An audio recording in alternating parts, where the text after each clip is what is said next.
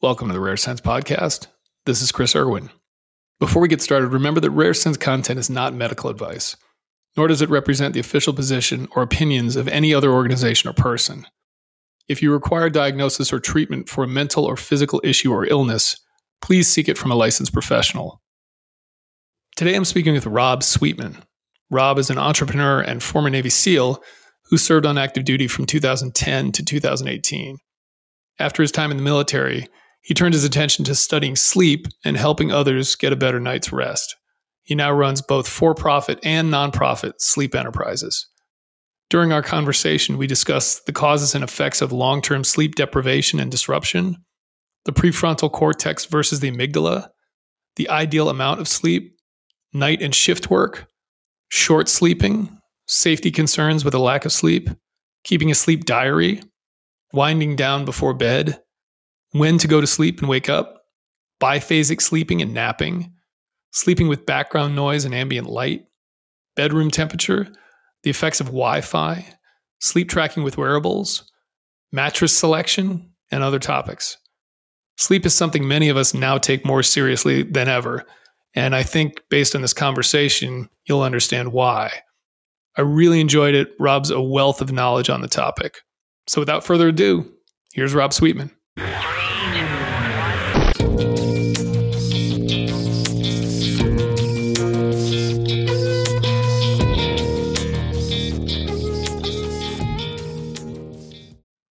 All right, Rob, welcome, man. Thank you for having me, Chris. I'm excited to talk to you. This is awesome. This is actually, we've never met. This is sort of like, we've never met in person, certainly, but we've never even seen one another. So we've only briefly spoken on the phone. But so let's just start off with tell everybody who you are and what you do and give a little background. Yeah, I was a Navy SEAL. I think that's how we were connected, Chris, through our Navy SEAL network. Yep. But, I didn't join right off the bat. I became an entrepreneur and I was very self-serving and I did my thing back in Greenville, South Carolina, until I reached a point where I was not finding fulfillment. I knew that within my life, there were some things that I wanted to do to really feel like I'd live my life to the fullest, but also serve my country. And I'm very much a patriot. I have a patriotic family. And so that kind of ate at me for a long time. And it wasn't until I was 28 that I decided to sign that dotted line. So my recruiter got me into the program, 5326 whatever program. And at the time, you could go straight from the streets into the teams, assuming that you could make it through one tiny little thing called buds, and then a bunch of other stuff too. But I ended up serving from 2010 to 2018. So I did a straight 8 years. I felt like that was a good number. My time was cut short because I had an injury, hurt my back. And so they medically processed me out. That was a very depressing time for me. But it wasn't just my back that I was struggling with. I was struggling with sleep and truthfully drinking and a ton of other things. But sleep seemed to be at the center of all of my problems, like whether it was anxiety about not being able to be a team guy and not being able to sleep at night, or, not feeling like I could sleep and then using NyQuil or alcohol or whatever to go to bed. I knew that I had sleep problems and I knew that I wanted to do better. I knew that I could do better. Simultaneously, my buddy who I did a platoon with, Ryan Larkin, had at the same time as I was transitioning committed suicide.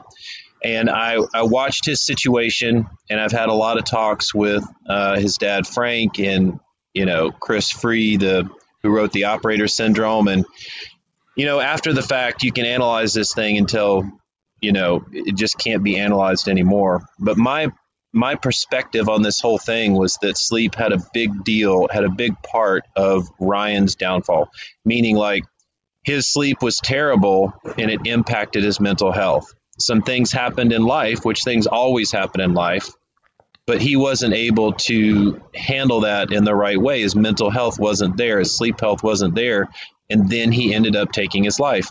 And It's really just a terrible situation because we've seen this time and time again with our brothers, and it just is so friggin' depressing. But I never felt like there was somebody that was looking at sleep, and so I wanted to be that man. I wanted to focus on sleep. I wanted to find out, first of all, is there actually a connection between sleep health and mental health? I really didn't know. We don't care about sleep in the teams. We're just like, go, go, go. You got a problem with, being awake, drink another Rip It, or do whatever you have to do. So we never respected sleep in the teams, but I saw sleep as something that was it was killing me, man. I was really getting strung out on the insomnia, bad sleep habits, and I felt like there was something there. So I transitioned out of the military and found my new path. My new path was like, I'm going to figure out this sleep thing. I'm going to be all about sleep. I actually started building sleep technology conceptually, and I wanted to bring some of this technology to market. And that ended up being, I wouldn't say a dead end, but I was never able to fully do any of that stuff. And so that just brought me on this journey over the last 6 years of figuring out how in the heck can I actually make a difference in the sleep space. So what did go back to kind of what was going on with you in terms of bad sleep, right? What did that look like for you? How did you know that you weren't I mean, was it just like you couldn't sleep, or was it the fact that you woke up and felt like you weren't rested? What did it look like for you that you concluded? Yeah, that's such a tough question, Chris, because I have all this knowledge now, right? So how do I look back, 6, 8, how many years ago, and think inside of my mind, my uneducated mind at that point, and say, what were you doing? What were you thinking? I have to erase all the knowledge that I have now and say that I probably thought that I just wasn't getting enough like mental and physical recovery. Like when I woke up, I wasn't feeling 100%. Like I'd hit the snooze on my alarm. I'd want to go back to bed. I wasn't making the gains in the gym. I didn't even want to go to the gym because I didn't feel like it because I'm too tired. My nutritional habits were out of control. I guess I didn't know that was related to sleep health. It actually is. I can talk about that if you want. But I just felt like crap. And I thought that if I could just get better sleep, I could feel better. I guess that's in summary, like if I just could get better sleep, I could feel better. And what was the first thing that you did, right? Like, so I think sleep's an interesting thing because like you, I think so many of us have gone through life, and certainly previous generations too, where it's like, suck it up. Like you don't need, like, just get up earlier, right? And you don't really need all that much sleep and that kind of attitude. And I think that is changing in a huge way, where people are sort of starting to realize, yeah, it's really detrimental to not sleep enough and not sleep well, and to sacrifice your sleep in various ways. So when you started on this path, how'd you do it? Like, what was the first thing that you kind of tried to tackle, or where did you start looking, or, what did that look like for you? Yeah, it was a slow process. At the time, I was drinking NyQuil to go to sleep every night. I had it measured out like one cap. If it was a full cap, I'd feel like too groggy in the morning, and if I kind of like throttled it back a little bit, I could like use the drug and go to sleep. And it feels great when you drink NyQuil. You're almost like high. Going to bed is like, it's awesome, right? And then you wake up and you feel the side effects. So I was playing that game. So I knew there's something wrong with there, but I wasn't ready to make any changes. So my first question that was driving was this question about Ryan. The question was, does sleep health affect mental health? Right? Like some people don't even want to talk about mental health, but let's look at mental health in the same way we look at nutritional health, physical health. Yep. Does sleep health impact mental health? And if you ask, a young frogman, he's going to say, no, sleep health. I mean, it doesn't matter. Like, I've been through buds. I can operate nighttime missions. If I need to wake up, I use stimulants. If I need to go to bed, I use sedatives. But over a career, that can become a vicious cycle that starts to eat away at you. But I didn't know how much sleep health could affect mental health. So I started asking questions. I went to Navy Balboa Medical Center because that's where I was going for a ton of different appointments as they were processing me out of the Navy. And I just started popping my head in different offices. And, doctors are sitting around on their break, like, who is this guy asking questions? But I was just really focused on getting the answers that I wanted. Truthful answers, not necessarily the answers that I thought they might be. So I talked to these doctors. And unfortunately, what I found out was that medical doctors do not have adequate training in sleep and in sleep health.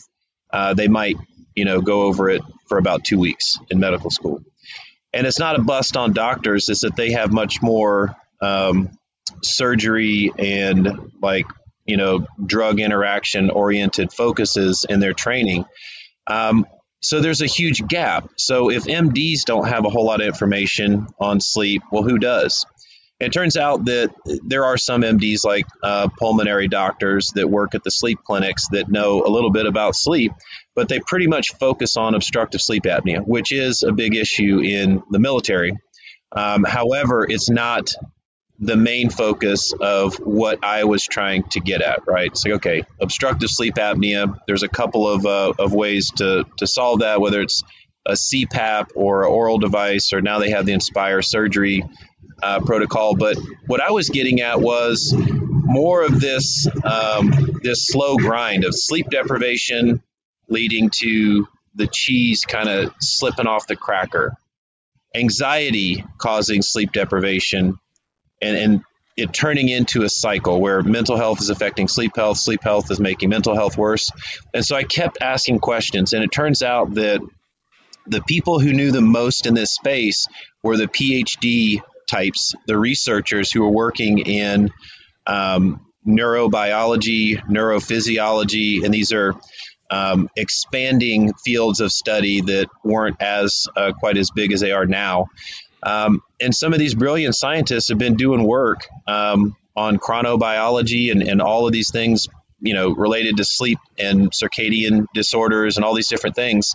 And it turned out that they had a ton of great information, but that information was kind of under lock and key because they were trying to publish. They're trying to get their doctorate, or they're doing their postdoctorate, and they're trying to get into a scholarly journal. And it's this game for them of getting published and getting recognized among their colleagues. But what does that mean to me? It means nothing. Like, how is this information being kind of held? Yeah, like there's a barrier between guys like us that need the information and the 10-pound brains that have it. So go back to Ryan and, your sort of supposition that part of the reason he was suffering was because he wasn't sleeping. I think that's a very common thing for veterans, probably for other people that are like veterans, whether it's a first responder or a frontline worker or something like that, that have shift work or that are in high stress jobs where their lives are at stake. How does that happen, right? Like, why is it that so many, and I know a lot of people like this, just like, man, I have so much trouble sleeping, or I wake up 100 times every night, or I can't fall asleep, or where does it come from? Like, why do we find that so many veterans struggle sleeping? That's a very good question, and one that has been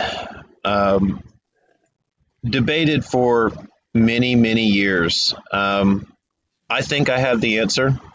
If we look at the work going back as far as Watson and Guthrie in the 70s, they talk about this battle between the prefrontal cortex, which is right here in the front of your head. It's top-down thinking. It's where we have more, regulated thought patterns that result in a lot of times better choices. But the battle between the prefrontal and the amygdala, right? And the amygdala might be considered the fight or flight center. It might be considered a place where all experiences are codified with emotions.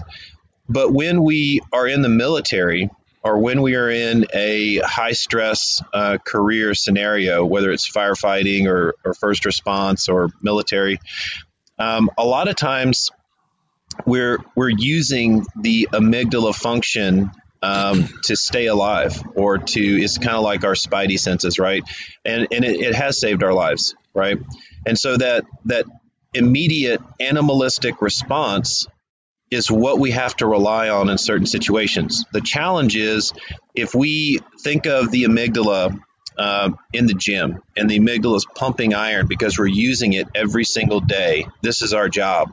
And now the amygdala function is so strong that it becomes an overwhelming pattern, right? So within a portion of the brain called the basal ganglia, right, now it becomes the overarching response mechanism. Well, what we know is that this is related to a sympathetic nervous system response, right, which is exactly what we want if a tiger is attacking us, like in tribal times, right, or there is a threat, or contact left, right? The problem is we have to be able to turn that off and get into what's called a parasympathetic nervous system state, rest and digest, and allow the prefrontal to take over, and allow our mind to have, relaxed thought and think through things, and not be in a high stress and a high anxiety state. The challenge is that over a career, that amygdala has been in the gym pumping iron, and it's jacked, and the prefrontal may have atrophied. There may be less blood flow into the prefrontal, which is why prazosin is surprisingly effective for PTSD, because it's a blood pressure medicine. Who would have known, right? But anyways, if we focus on changing the balance between the prefrontal and the amygdala function, now we've not only identified that is a thing, right, but now we're addressing it. And once we begin to allow the prefrontal to take over, get the prefrontal in the gym pumping iron so it can compete with the amygdala function, then we're able to balance things out a little bit. And then we're able to make, once we're sensitive of our autonomic nervous system, we're able to make better choices in our daily behaviors and thoughts that lead to better outcomes. But if you don't have that training, you don't have that information, and you've been in a career of first response or military, and you're coming out, or you're still in it or whatever, and the amygdala function, you're always in sympathetic nervous system state, you're always in fight or flight, that will lead to tons of problems, adrenal fatigue. You can't live like that. And so if you try to go to sleep in a sympathetic nervous system state, you're hyper vigilant, you're anxiety ridden. I can't tell you how many people, Chris, I talk to that wake up an hour after they try to go to sleep thinking that someone's trying to break into their house, and they pull out their gun and they go clear the house. Super common. Why are we so worried about someone breaking into our house? Because we're still in the moment. We're still in a hypervigilant state, and that anxiety eats us alive. And it doesn't, 1 year of being in this, you may not notice anything, right? But now you're talking 10, 20 years down the road, and your body is suffering for so many different reasons. So I hope that answers your question. That's my perspective. Yeah, it does. I think the question then becomes, actually, so let's back up, because I want to make sure we've got a basis for why this is important. So I'm actually in the middle of Matt Walker's book, Why We Sleep, which it's one of those things. I don't know if you listen to that Andrew Huberman podcast about alcohol, where he just kind of talks about the effects of alcohol. And it's just so terrifying, because you listen to that and you go, God, I've done so much damage to myself, and this stuff is just horrible. Matt's book is kind of like that for me as well, where you realize how damaging it is to not sleep enough, not sleep properly. And you realize how much of your life for guys like us, we've had crap sleep. We haven't slept at all. We've done things like hell week and been up for a week at a time, or then we've done night shifts where just our circadian rhythm is completely jacked up. And the trouble for me, you talk about anxiety, is like, it's hard for me to not then get freaked out by that, right? To be like, oh my God, I've done so much damage. And if I have one night where I only sleep 5 hours, I'm going to be completely fucked for the, like totally. But can you just kind of back up and talk about why sleep is important and how much sleep you need and what the effects of lack of sleep are? I know that's a huge topic. I mean, Matt wrote a 300-page book about it, but like just briefly, why it's so critical and like what it does when you don't get enough sleep. Well, Matt Walker does a great job. And over the last 20 years, he has really done some great work in the sleep space. I can't wait to meet Matt one day. I was chasing him around trying to make contact with him for about a year, like 5 years ago. He just released the book, Why We Sleep. I could never get in touch with him. So if you have a lead, let me know. I don't. I wish I did. I'd love to talk to him too. I send his book. I recommend it, and I send his book to every single one of our clients with the 62 Romeo program, which we can talk about later. Yeah, for sure. To try to summarize why sleep is important and give the listeners something to chew on today, we will notice the immediate effects of sleep deprivation the next day in terms of emotional stability, cognitive function. And in fact, if you stay awake for 20 hours straight, which happens all the time, I work with a ton of active duty firefighters right now, 20 hours straight, we can have the same cognitive performance as being legally inebriated. Now, if you're an engineer, which is the truck driver on a fire crew, and you've been awake for 20 hours and you're legally inebriated, according to this metric, and you're driving this truck barreling down the road full speed to an emergency situation, what happens if you have an accident? I mean, this could be a terrible, terrible situation, but yet it's allowed to happen all the time. Now, how do we know that someone has the same cognitive performance as someone who's legally inebriated? We know that based on a psychomotor vigilance task. That's one of the ways that we can test. Now, what is that? You can think of like, if you remember the Lumosity, the little click, click, click thing on the computer, the more you do it, the faster you get. It's kind of like that. So NASA has one PVT app on Apple. I don't think it's on Android that you can download for free right now. But in essence, you test your cognitive performance before, and then you test your cognitive performance after sleep deprivation. And the degradation of cognitive performance is equivalent to that you would see after drinking enough alcohol to have a 0.08 BAC. So that's how we test it. You also know that you can also hit similar metrics if you short sleep by 1 hour each night for 5 nights straight. And I mean, we've all done that. That's not a very hard thing to do. No. So when we think about like the legality of driving legally intoxicated, the DUI, the potential repercussions, what if you hit somebody, what if you hit a family, right? But then it's okay to have the same cognitive performance from sleep deprivation. Well, I mean, there's a ton of obstacles there, like how do you measure sleep deprivation? How do you stop people from doing it? I get all that. But the point is that sleep deprivation affects us, right? Now, there's other nuances that are very interesting, like one that is kind of surprising that I reference this one a lot because I deal with police officers as well as veterans, but your emotional intelligence is impacted. And specifically, like when you have, when you're interacting with other human beings, we're reading facial expressions all the time, right? So if we read a facial expression and we are able to figure out what that person's intentions are, whether they're a threat or a friendly, right? That those decisions are happening kind of behind the scenes in our brain and help us make good decisions, and they could help save our own lives. But if you're sleep deprived, your ability to read facial expressions and figure out what that actually means is completely degraded, right? So imagine being in a life or death situation where you have finger on the trigger and you're supposed to figure out this situation, but you are sleep deprived.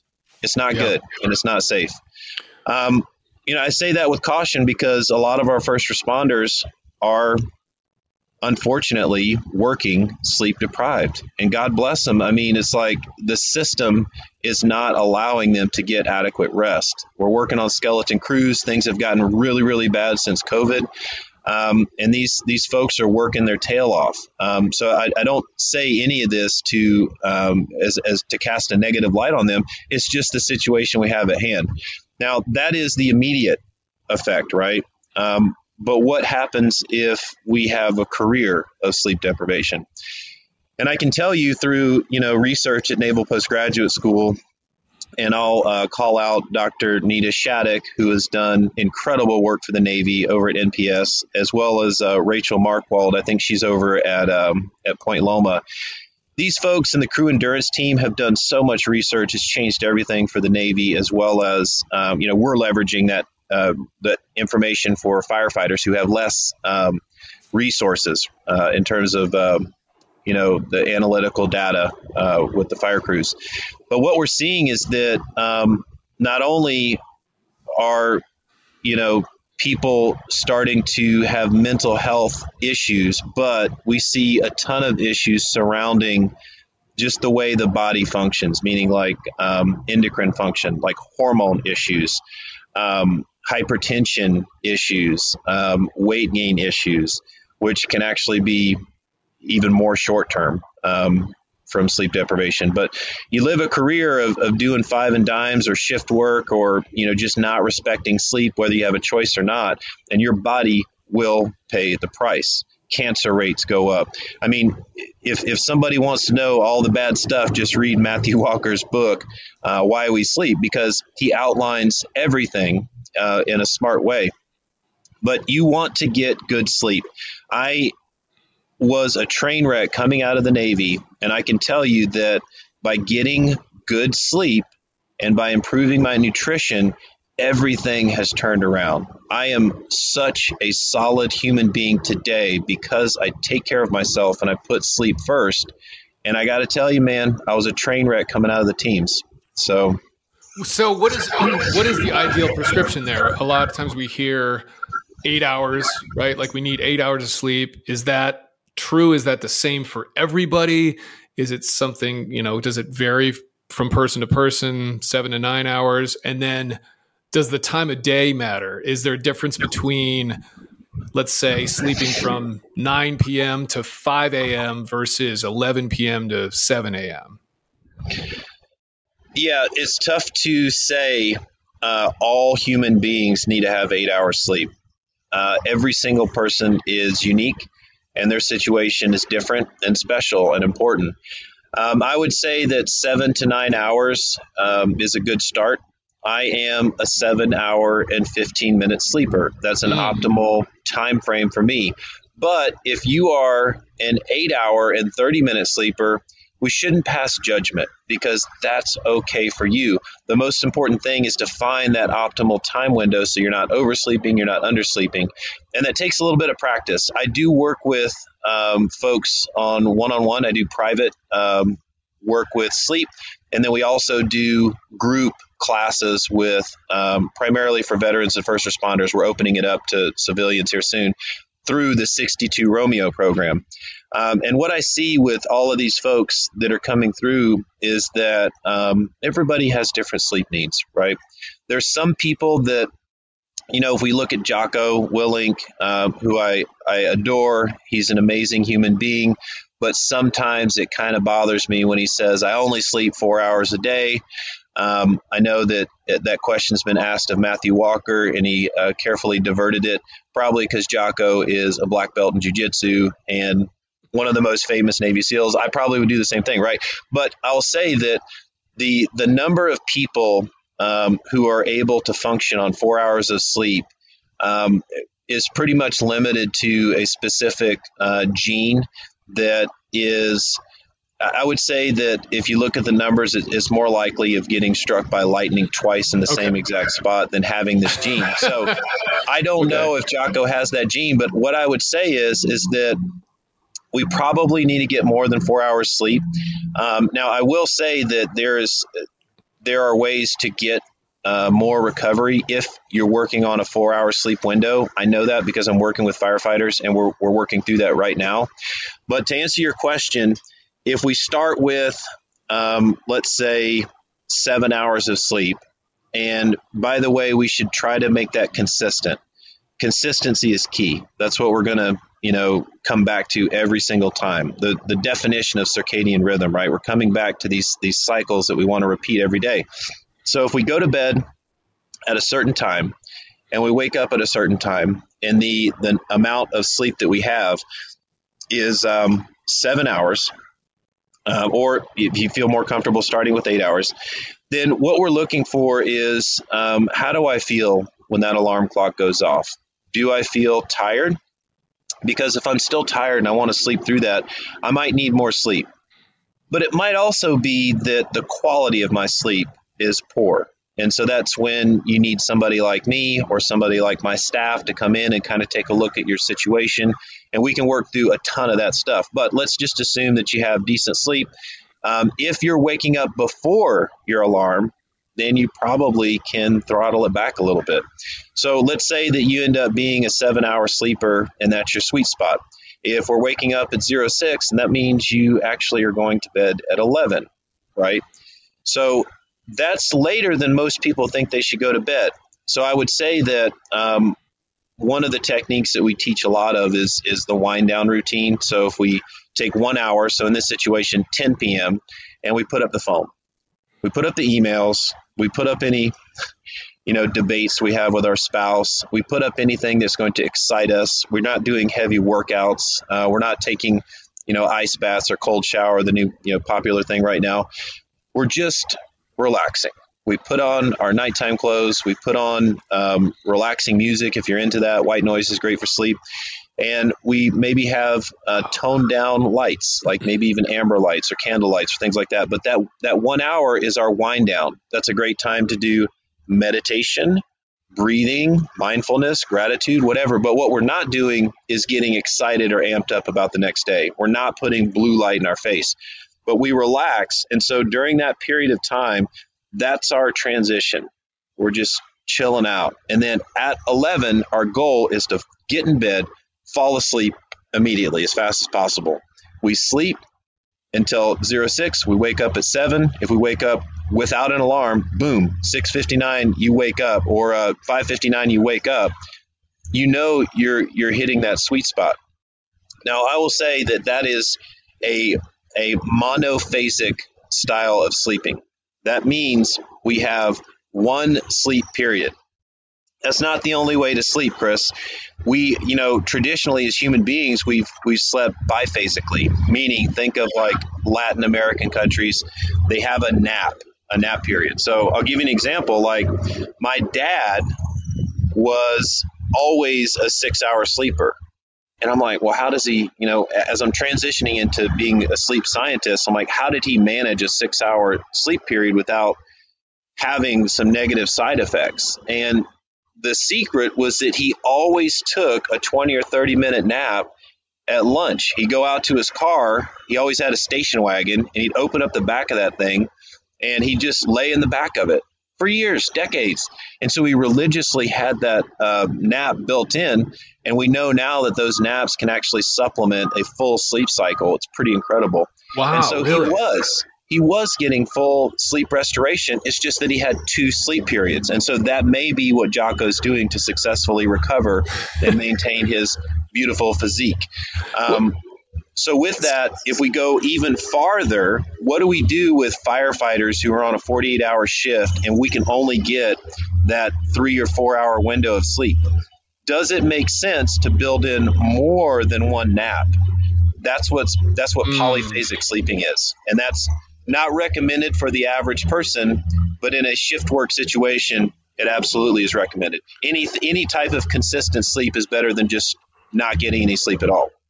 Is it worth your time then, or worth anybody's time to take, let's say, a week and basically remove any obstacle that forces you out of bed in the morning, if you can, or get in bed earlier, and just time it to see where you naturally sort of fall out, right? Like I'm getting in bed, I'm going to set my timer on my phone, turn it in airplane mode. I like to do that, right? Let it run. And then whenever I wake up, I shut it off. I see what that is. And I like track that over a week to kind of see what my optimal amount of sleep is. That kind of, would that work? Is that something recommended for people to do? Something like that? Yeah, that's a great idea. I think the first thing is that we should get a notebook and we should start a sleep diary or a sleep log. And so, what a sleep log looks like is you can just take any book. Like, this one thing I learned in the teams, always have a book with you to take notes. And you want to write down in the morning, what time did I go to bed? What time did I wake up? How long did it take me to fall asleep? And did I have any sleep disturbances? For example, how many times did I get up to go to pee, or how many times did I feel like I woke up? Did I have any dreams? And then when I woke up, how did I feel? Like, what time did I wake up? How long did it take me to get out of bed? Things like this. This can prove to be very revealing, not on the first day, but after, let's say, 7 days or 10 days, you can start to see a trend. If you want to tweak it, the minimum recommended amount of sleep to carry on our normal physiological processes is 5.5 hours of sleep. That's what Dr. Jacobs at Harvard talks about in his cognitive behavioral therapy for insomnia protocol. And basically, I do this all the time when I sleep restrict with clients, is that once we get that 5.5 hours, we will be able to function. It won't be optimal. So if someone wants to try sleep restrictions on their own, maybe not go all the way down to 5.5 hours. Maybe we just start with 6.5 or something like that and see how you feel. So start with 6.5, see how you feel. Are you waking up with your alarm? And don't do it, just one night. Like, do it a few nights, maybe even a week, and see how it feels. See how it feels. See if your body can adjust. See if you're popping up and you feel okay. You might feel okay.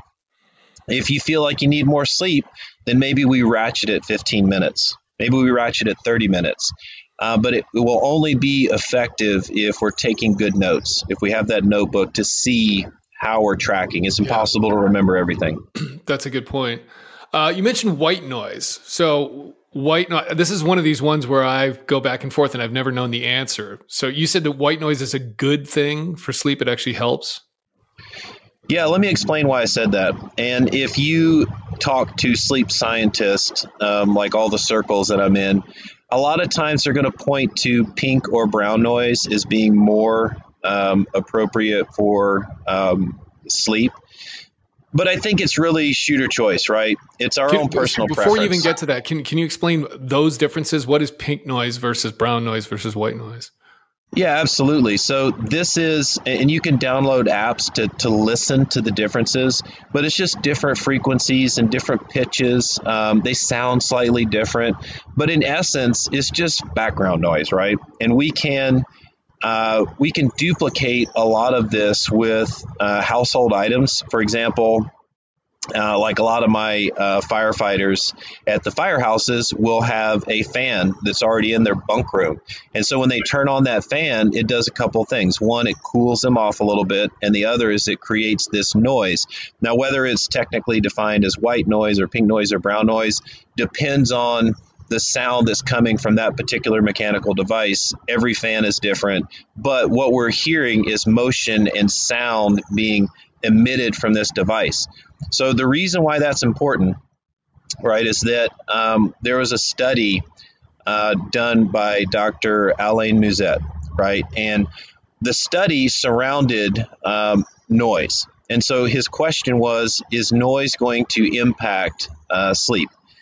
And I definitely did not think this was real because, in the teams, we got dudes making noise, stuff is always going on. I remember sleeping on the C5, going out to deployment. Of course, that's probably had something to do with Ambien. But I didn't really believe that noise affected us because it feels like when you go to sleep that you just pass out and you Right. turn off the outside world. Like brain shuts off. We go into this like weird, almost like dead state. And then sometimes there's some dreaming, but definitely you're cut off from the outside world. So it doesn't matter what noise is going on outside of your body when you're asleep. You're asleep. Doesn't matter. That was my assumption. And so the question that Dr. Mizet was posing was, can I introduce noise and impact sleep as measured by electroencephalogram, which is EEG. It's like this thing you put on your brain. And it's a critical part of polysomnography, which is the gold standard for measuring sleep. It's kind of a nightmare to get hooked up to all that stuff. But anyway, so he's measuring a 17-year-old male, perfect health, and he wants to measure him one night of sleep, just normal, and then the next night, and he's going to mess with him. He's going to introduce noise into the sleep environment. And so the question is it going to impact his sleep? We're measuring him, we'll know. And so he introduced sound at different levels and was able to get a response as measured in the brainwave activities right there, interrupting his sleep cycles by as low as 35 decibels of noise introduction. Right now, I get excited about this stuff. I'm probably talking at like 70, 80 decibels, right? 35 is nothing, right? So he's trying different decibel levels and he's able to get interruptions in his sleep with as little as 35 decibels. That's insane. That's crazy. Like, how are sleep cycles being negatively affected by that little sound? We think about like living in the city and we think about all the noise that's going on in the environment. And this makes me think of, I had a friend an old Vietnam guy who was stationed on a tin can, the USS Hollister. And he was an engineman. When I told him this, or whatever he did down in the engine room, when I told him this, he told me, it's like, Rob, that's not true because I used to sleep down in the engine room and it was as loud as you can possibly imagine. So I thought to myself, well, that's weird. So he's able to sleep in a very loud environment. What gives? What's the catch here? And it turns out that the brain has a way of habitualizing these melodic sounds. So if you have like a rhythmic or a melodic sound or something that's somewhat consistent, the brain adjusts. Think of it like a watermark, right? It adjusts the cognition of that sound. And so what we're doing with white noise, to bring this full circle, is we're elevating the sound volume in the room, but we're keeping it melodic. The brain can habitualize to that. It can, but we're buffering out noise pollution. Yep. So that noise spike, right? That's a 35 decibel spike, right? That noise spike, whether it's 35 or 100 or whatever, the baby crying over here, the dog barking next door, we can buffer that out with white noise or pink noise. Or my favorite is a thunderstorm with, that I just love the water part. But whatever it is, as long as it's smooth and melodic and you're okay with it, if you don't like it, then don't use it. But that can have a tremendous effect on your sleep because now you're able to go through sleep without any interruptions. Okay, that is good to know because my wife is a huge white noise lover. She's always, and I'm somebody who I can take it or leave it. I'm fine like in a quiet hotel room where there's none of that, but I don't mind it. And I've always wondered, like, is this really beneficial or is this detrimental somehow? But we typically in our bedroom, we've got the molecule air purifier on the ground, and that makes enough noise, plenty of noise, especially if you spin it up, that it serves as a white noise maker. So that's good. And we'll keep that. So white noise is good. Talk about temperature, because I always hear that a cooler or a colder room is better for sleep. And then light as well, because I've heard things where any amount of light is detrimental. Like you need blackout curtains and put tape over anything that's got like a little blue light on it. So what about those two things, right? Temperature and then any type of light that might be in your room. Temperature absolutely impacts our ability to sleep. The CDC did a meta-analysis of reported sleep complaints as temperature rose in areas where they didn't have air conditioning. And it's pretty clear that sleep is negatively impacted by increasing temperatures. We all know how hard it was to sleep in Iraq or Afghanistan when it was hot. It turns out that when it's hotter, our bodies have a harder time reducing temperature, which is one of the processes that it's actually a marker in sleep science. We look for the lowest core body temperature, and we know that we need to. There's a thin membrane in the hypothalamus in our brain that is temperature sensitive, and we know that we need to drop about 1 degree to be able to fall asleep. And so that's why that's the basis for the entire, Ooler or Chili Pad company. They provide a mat that cools off the body at nighttime. I prefer BedJet. I like both, but I like the cool air blowing under the sheets. But it's absolutely critical to be able to cool off. If you can't cool off, you can still sleep, but it makes it harder for homeostasis within our body to drop that temperature. It makes us harder to go through the processes that we need to go to, and can lead to more active sleep. You're tossing and turning, and then you might have more perspiration during sleep. Yeah. And so it's best to have a cool temperature. Like, think of, when we're alive and awake and we're outdoors, we want it hot and sunny and warm. And then at nighttime, we want it nice and cold and quiet and dark. Why do we want? That allows our. Sorry, just interrupt on that. So, and I agree. Like, I definitely feel like I sleep better when the room is cooler or colder even.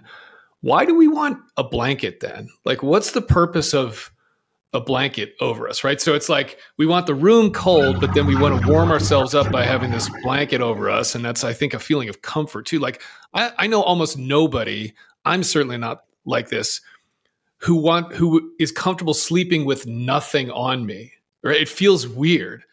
Maybe in a nap, sometimes you can fall asleep on the couch and you can nap with like no blanket. But what is it about that? Why do we want a blanket over us? Yeah, I think it's comfort. Maybe that starts when we come out of the womb, right? We need a little bit of touch, a little bit of pressure. Some people do really well with a weighted blanket.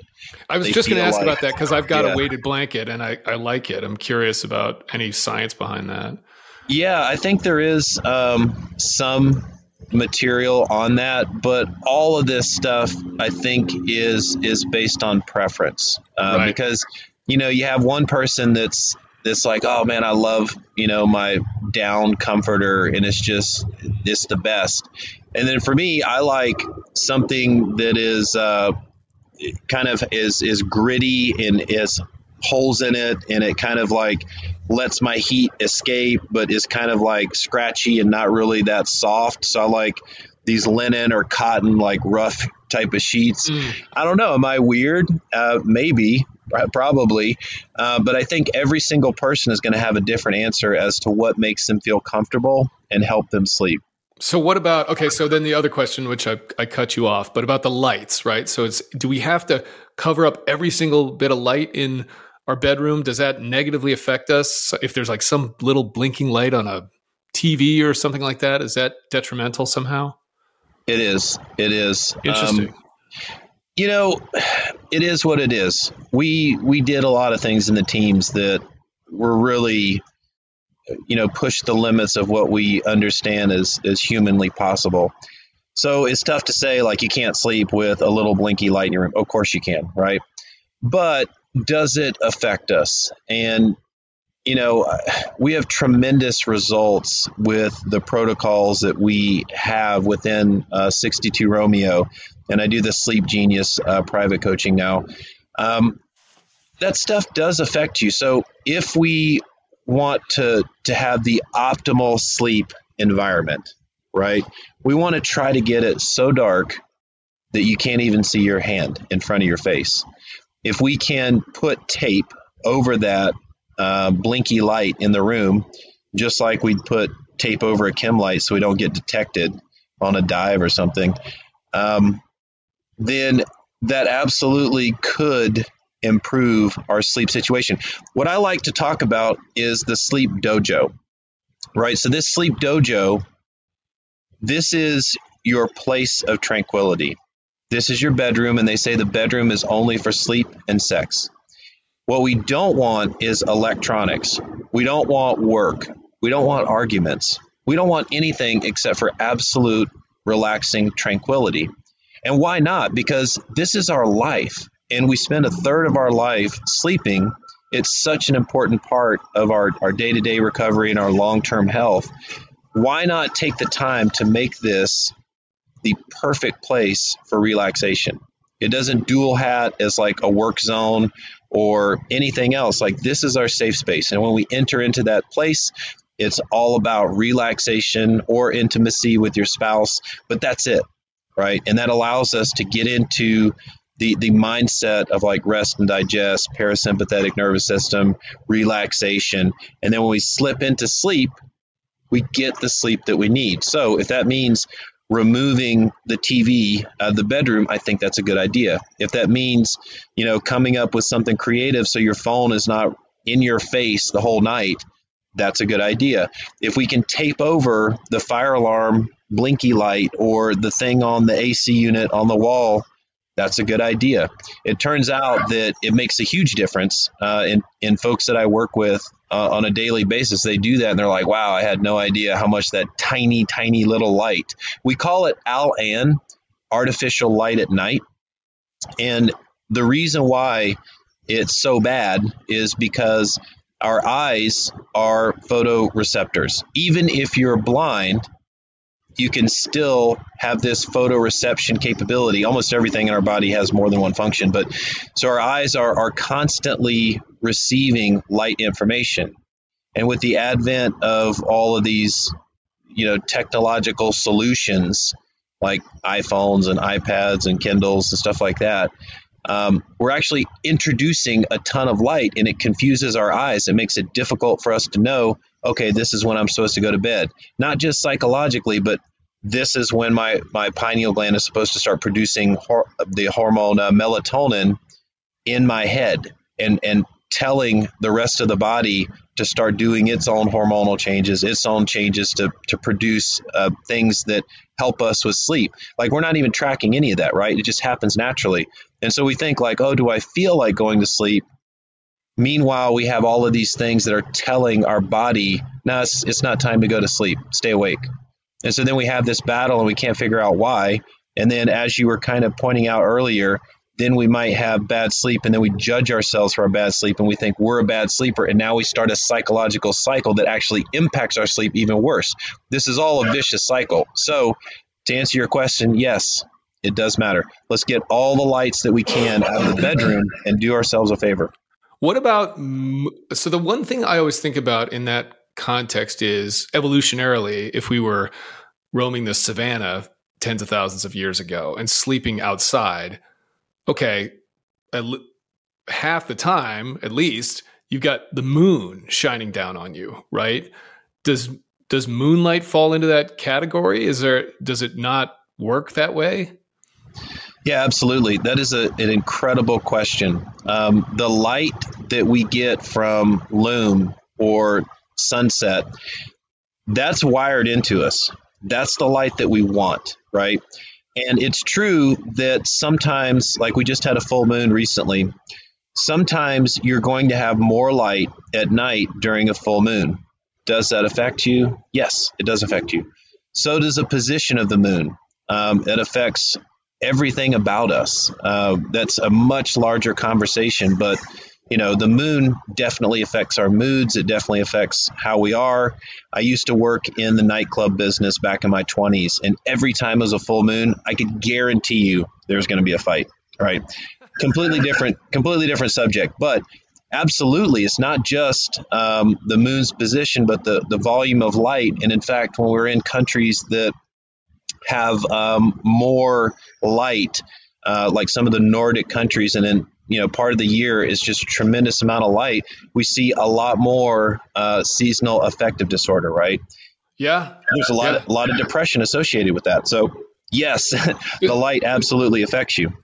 Does it So to that point, in terms of sunlight exposure during the day, right? I live in Northwest Montana, so I'm pretty far north where the swing in terms of light and dark during the day in a 24-hour cycle varies widely throughout the year. In the middle of the winter, sun's coming up at, I don't know, between 8 and 9 a.m. and it's going down between 4 and 5 p.m., something like that, right? And it's a lot easier to go to sleep. It's darker more. I do get a little bit of seasonal affective disorder. I'm more tired. But then conversely, in the summer, like right now, it's not dark here until probably 10:30 p.m. and it's light at 5. And I naturally sleep less. It's just the light wakes me up.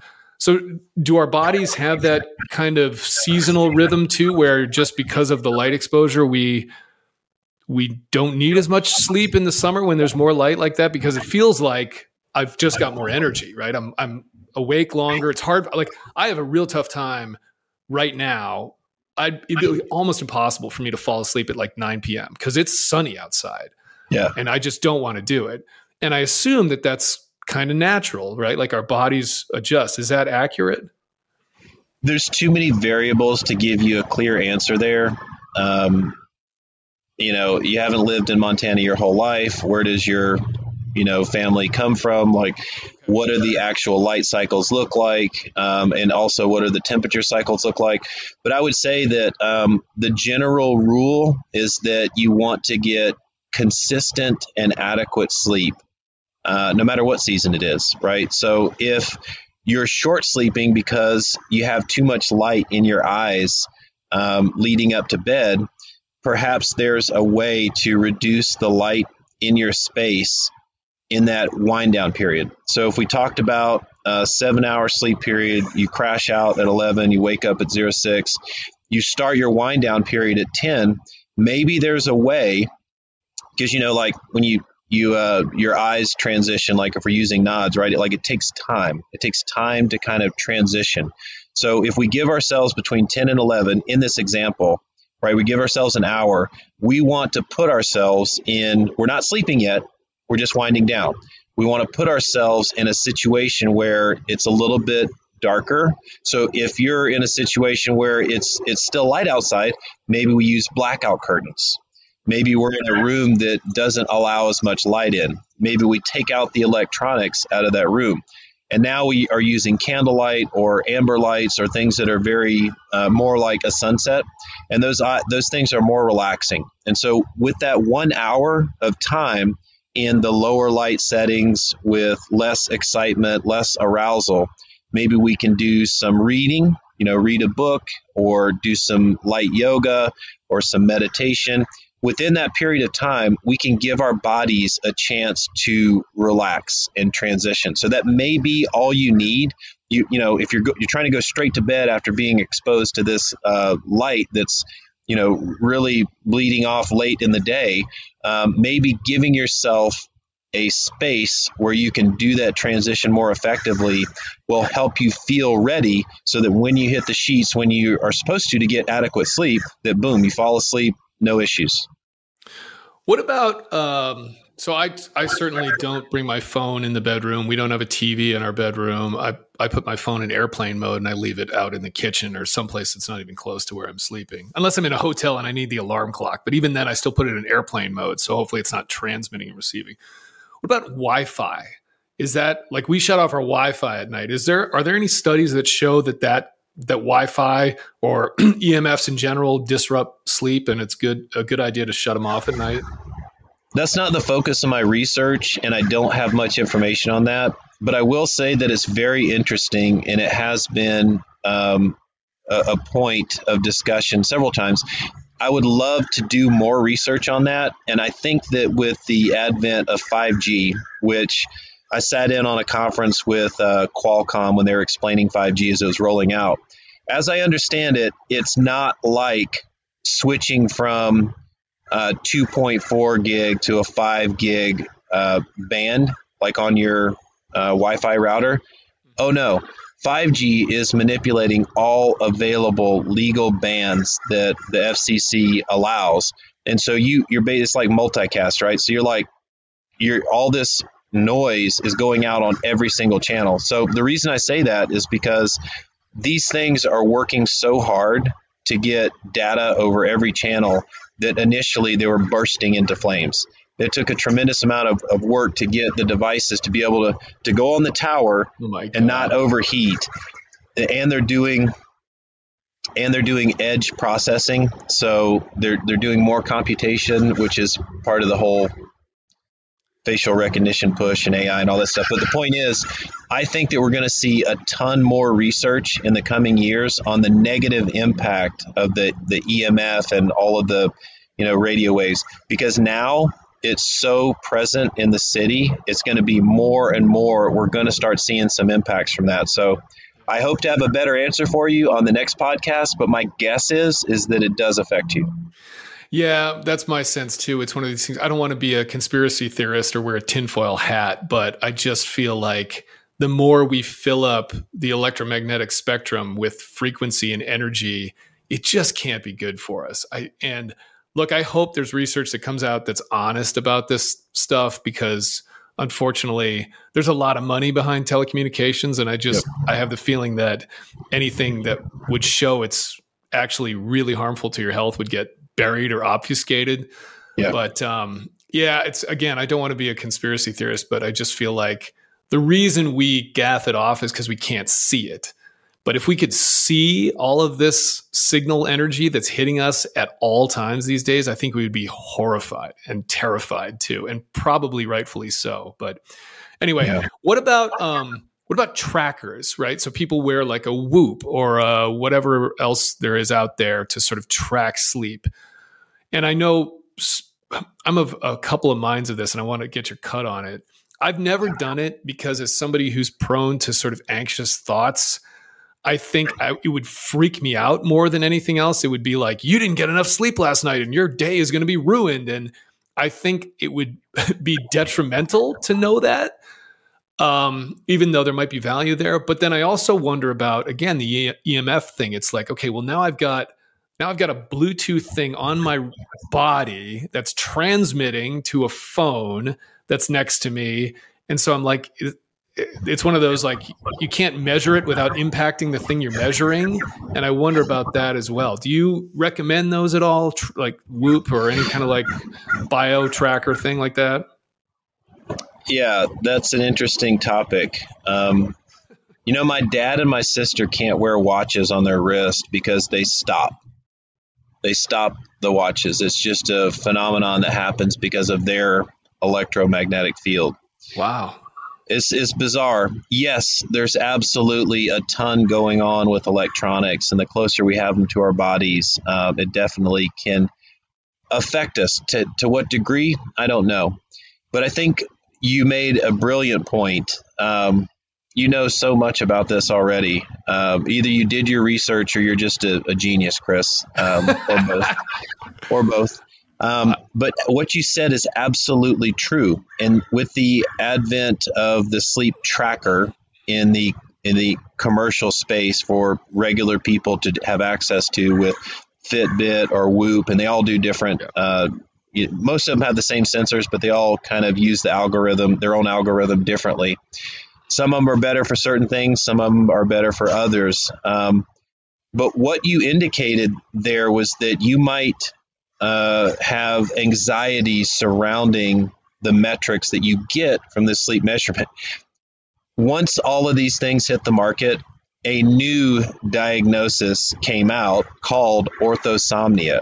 And what that means is when all the sleep data begins to negatively affect your sleep. Yes. It's hilarious. Yeah. But yes, that's actually real. It's a very real thing. Yeah. And it's one of those things where, I mean, I can see value in that. Certainly if you feel like you're sleeping enough, but you still feel like shit. I mean, I get that.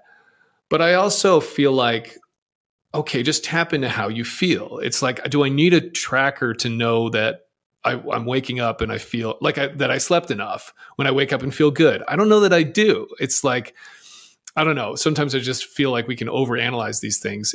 That's so fascinating that there's a syndrome around that. 100%. I do. So to give you an idea of how I work as Sleep Genius, private sleep coaching, and 62 Romeo, it's a similar protocol. I break out all the bells and whistles when I do privates, but in our group setting, the meat and potatoes of this are that we want 6 weeks of your time. Now, we're only going to ask for an hour for the group classes, a couple hours for the privates, but it's just once a week. You get together, we talk about the science of sleep, and then we start doing some relaxation techniques, and we want to impact the autonomic nervous system, that sympathetic nervous system to parasympathetic nervous system thing we talked about earlier. But the first thing that we do is we measure the sleep. Now, we'll do intake surveys and outtake surveys before and after, because that really shows a stark contrast in where we started and where we ended up. But we do two things, and the first week is only a baseline. The two things are objective and subjective measurements, right? So during this period of time that we have people in the program, we're going to measure them. Now, I know we just said orthosomnia, so we try to mitigate that by getting the sleep measurement device set up, and then don't look at it. Now, we know people are going to look at it, but try not to look at it, right? The way that we make this as easy as possible, because, when you have a device that you have to charge, then you're looking at it and you're playing with it and you're looking at your score and all that. We use something for our objective measurements called the Withing sleep mat. Now, we can use anything we want, but we chose the Withing sleep mat because it's an airbag. It's a ballistic cardiogram that goes under your mattress. You plug it into USB, connect it to your Wi-Fi, and theoretically, you never have to touch it again, right? And once we make the authentication link with our cloud, then we're pulling that data and they can just forget about it, right? And it automatically records. I love automatic because it's team guy proof. You can't mess it up. Just don't touch it, right? Yeah. So that gives us an objective measurement. Now, it's not always accurate. We know that anything that's not polysomnography is not the gold standard, but we can get within about 80% accuracy with almost any sleep device. Is that enough?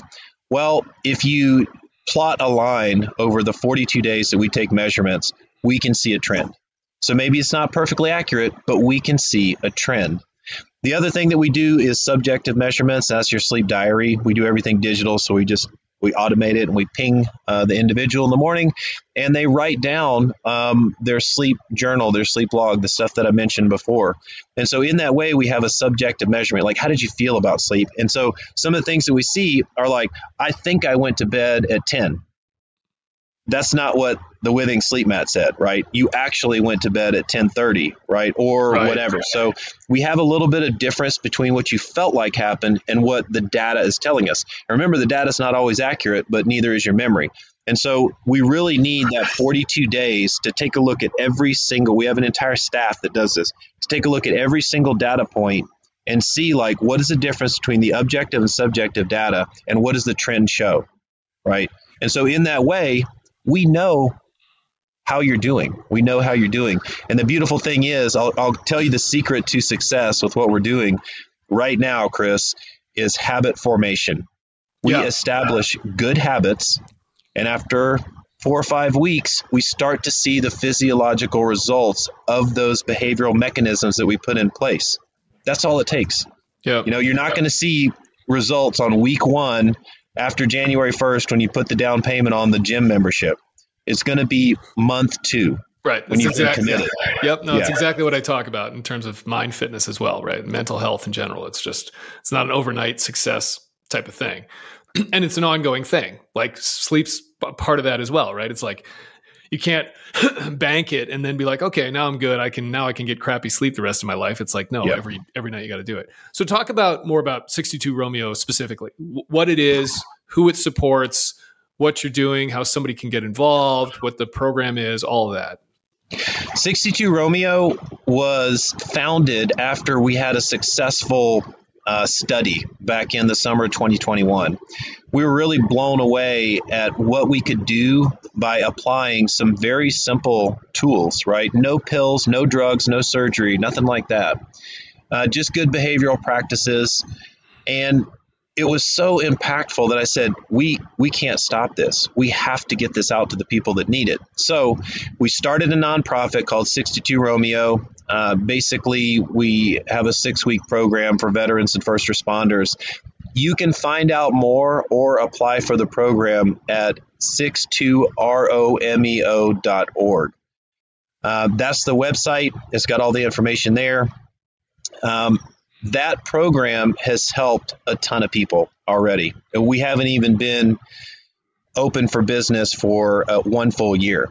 And we've had such a profound effect, changing lives, people that are struggling with mental health, people that are struggling with physical health, having complete turnarounds. It's so impactful that now we're getting, donations from different groups. We're getting the application list. We've done zero marketing. It's all word of mouth. We can't even keep up with the applicants coming through the door. We're working on expanding. We're working on getting more resources. I just finished training a sleep coach. We're working on expanding all that because there are millions of veterans and hundreds of thousands of first responders that need help today. They're struggling. We have a very effective solution that not only doesn't use the pills, drugs, or surgery, but these are things that you can use for the rest of your life. So it's basically training. You come in, you get the training, we hold you accountable, we see the progress, and then we release you into the wild. We call them sleep ambassadors. The people that finish the program are sleep ambassadors.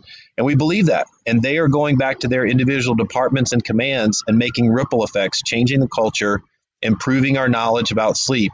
And so this is my life's work. This is my passion. And it's no cost to these people that are going through the program.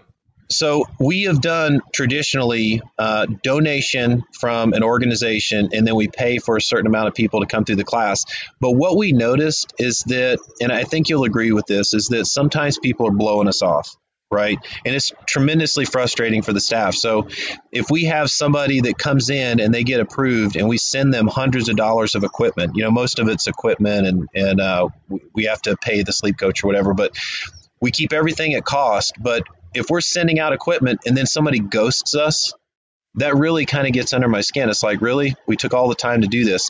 And then the other thing is that sometimes when people come into a free program, they don't take it seriously. So we talk with some of our sponsors, and every single sponsorship is going to be different. But the current model that we're sort of transitioning to is it costs about $1,000 to put people through the entire 6-week program. That we have an entire staff, soup to nuts. It's really well done. That is at cost.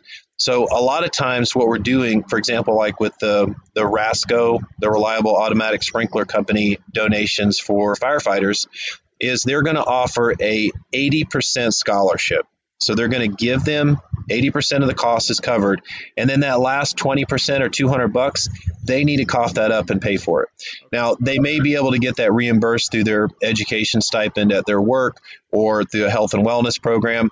But the point is now they have a little bit of skin in the game. And $200 is nothing compared to we are changing lives. Yeah. So if they're able to put that forward, that tiny contribution, then everything else is covered, and we put them through the program, and 9 times out of 10, we're going to have a higher engagement once you have a little bit of skin in the game. And I think it just works for everybody. Plus the donations go a little bit farther. And it's a 6-week program, but it sounds like they do it at their own home, right? This isn't an in-house situation. They're just being sent the items and then they're doing everything on their own, right? That's correct. This is 100% virtual. There's no insurance needed. There's no doctor's referral needed.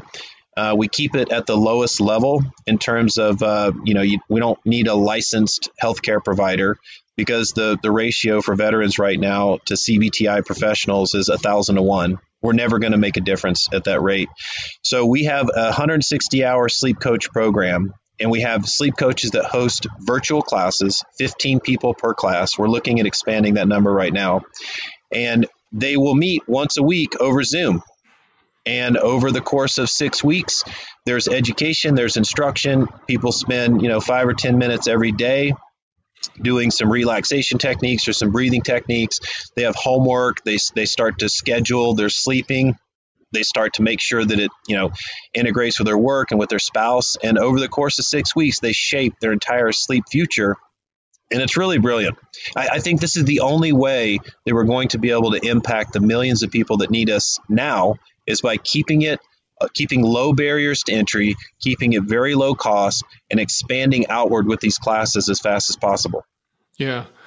Let me ask a couple more questions here, and then I want to be respectful of your time, and I've got to go as well. But for people that are just trying to improve their sleep on their own, we talked about a bunch of things. What about mattresses? Because there's a gazillion mattress companies out there that tout their various benefits and things like that. Is there one particular or a few that you recommend? Does it really matter? Is it all just a bunch of bullshit that's all marketing, or what? No, I don't think it's BS. I think it does matter. But again, shooter choice, man. Like Okay. I remember getting a Tempur-Pedic mattress, and I took it home, and I'm like, this is awesome. And my feelings about the mattress were that it was the best thing since sliced bread.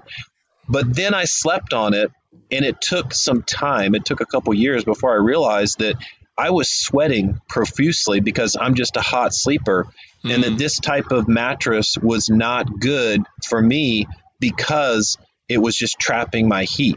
So there's nothing against Tempur-Pedic mattresses. They feel amazing and they're great, but it wasn't a good fit for me.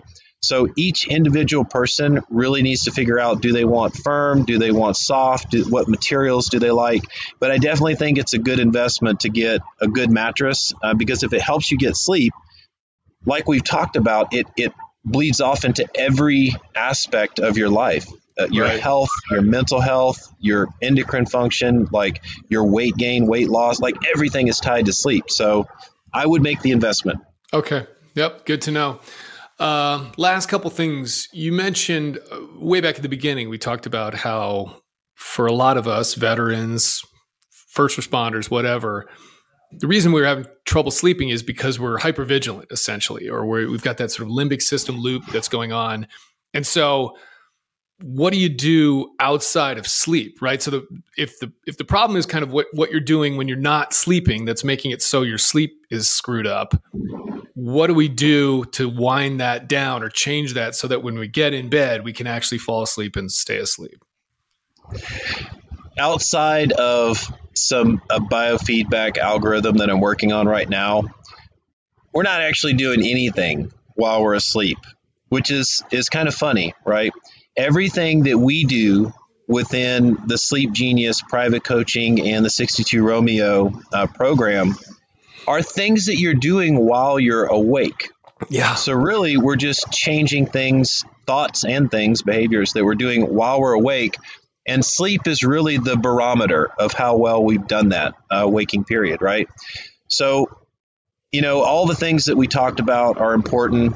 And then I would add that specifically with veterans and first responders that might be struggling with PTSD, we don't have to call it PTSD. We can call it PTS, or if we just want to talk about anxiety or, work stress, all of those things can lead to a chaotic transition to the hypnagogic state. I love that word, right? It's this transition into sleep.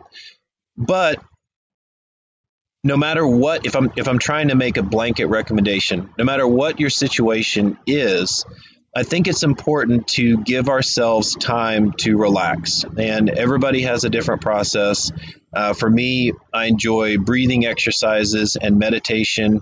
There's an app called Insight Timer. It's the #1 meditation app that offers free meditation and breathing exercises. You can go on there and just explore things. It doesn't have to be weird. It doesn't have to be woo-woo. You can do, hardcore breathing exercises. But establishing a routine of reducing anxiety, getting into that rest and digest state, using these techniques that work, right, is critical to the long-term success, your long-term success with sleep. So during that wind down period, that 1 hour before bed that I keep coming back to, we want to find things that help us relax. Maybe it's just a little bit of stretching. Maybe it's a little bit of just journaling. Like some people really find a lot of positive effects through gratitude journaling, just Yep. writing down things that are positive in your life. If you're more religious, it's okay to take that time to have some prayer, right? Whatever it is for you individually that works to help relax, that's the stuff that we want to do. And if the question is, oh man, I just don't really feel like it. Okay, now it's a talk of discipline. Like you just need to take care of yourself. You just need to do this stuff. Yep. I have a very stoic You're speaking approach my to language, sleep. man. Speaking your language. Yep. Okay, I gotta get rolling here, but anything we didn't cover, and we can get you back on. Obviously, there's actually some other stuff I want to dive into with you, but anything else big topic wise that we didn't hit regarding sleep that you want to make sure people hear about? I think we did a really great job of covering a lot of different aspects of sleep. Next time we talk, if you are able to get me back on the podcast, what I'd like to talk about is the continuum of health, mental health, sleep health, check-ins. How do we manage a career in the military or first response smartly while taking all of this new information, all this science, all the good sleep health into account? How do we make sure that people aren't straying too far in terms of their mental health away from a good, healthy point throughout their career? Are there check gates? Is there a way to build that into the entire career process? And I think I have some answers. So I'd love to talk about that more. I definitely want to talk about that because it's something that I think about and try to figure out as well from just an overall mind fitness, mental health perspective, right? How do we get ahead of these things so we don't have to fix people, but we can make sure they're trained from the get-go on how to be mindful and how to do breath work and how to sleep properly, right? Like, what we want is people being able to have a longer career and be healthy throughout the whole thing and not emerge broken on the other side, right? And suicidal and not all these things. And I think if we can inject some of this into training modalities, I think we can make a lot of progress. And I think that discussion needs to happen for sure. So completely agree. Rob, you mentioned the website for 62 Romeo. Any other places out there people can find you or connect with you? I'm always on social media. I have a LinkedIn profile. I have a Twitter profile. I have a IG profile. And believe it or not, I have a TikTok profile. And it's all Sleep Genius. Okay. So you can just find me as Sleep Genius. I didn't give myself that name. There's another team guy that called me that after seeing the work that I was doing, but it stuck, so I'll own it. It's funny, but I'm the Sleep Genius, so you can find me on socials that way. Great. Well, Rob, I really appreciate it, man. Great talking to you about this stuff, and hope to do it again, man. Appreciate the work you're doing. Thanks, brother. Thanks for listening to the Rare Sense podcast. If you're enjoying it, please subscribe on any of the major streaming platforms and leave a 5-star review if you love it. Also, if you're interested in monthly articles, weekly mind training, and monthly book recommendations, please subscribe to the Rare Sense Substack at raresense.substack.com. It's currently free. You can also connect with me on all major social media platforms at This Chris Irwin, and that includes a YouTube channel, which has video versions of the podcast episodes, as well as video versions of various mind training exercises. You can also check out additional content at the Rare Sense website, raresense.com. There you'll find a 20-day challenge, gear that you can purchase, and a contact form if you'd like to connect with me and potentially have me speak to your organization about mind fitness. Thanks again for listening.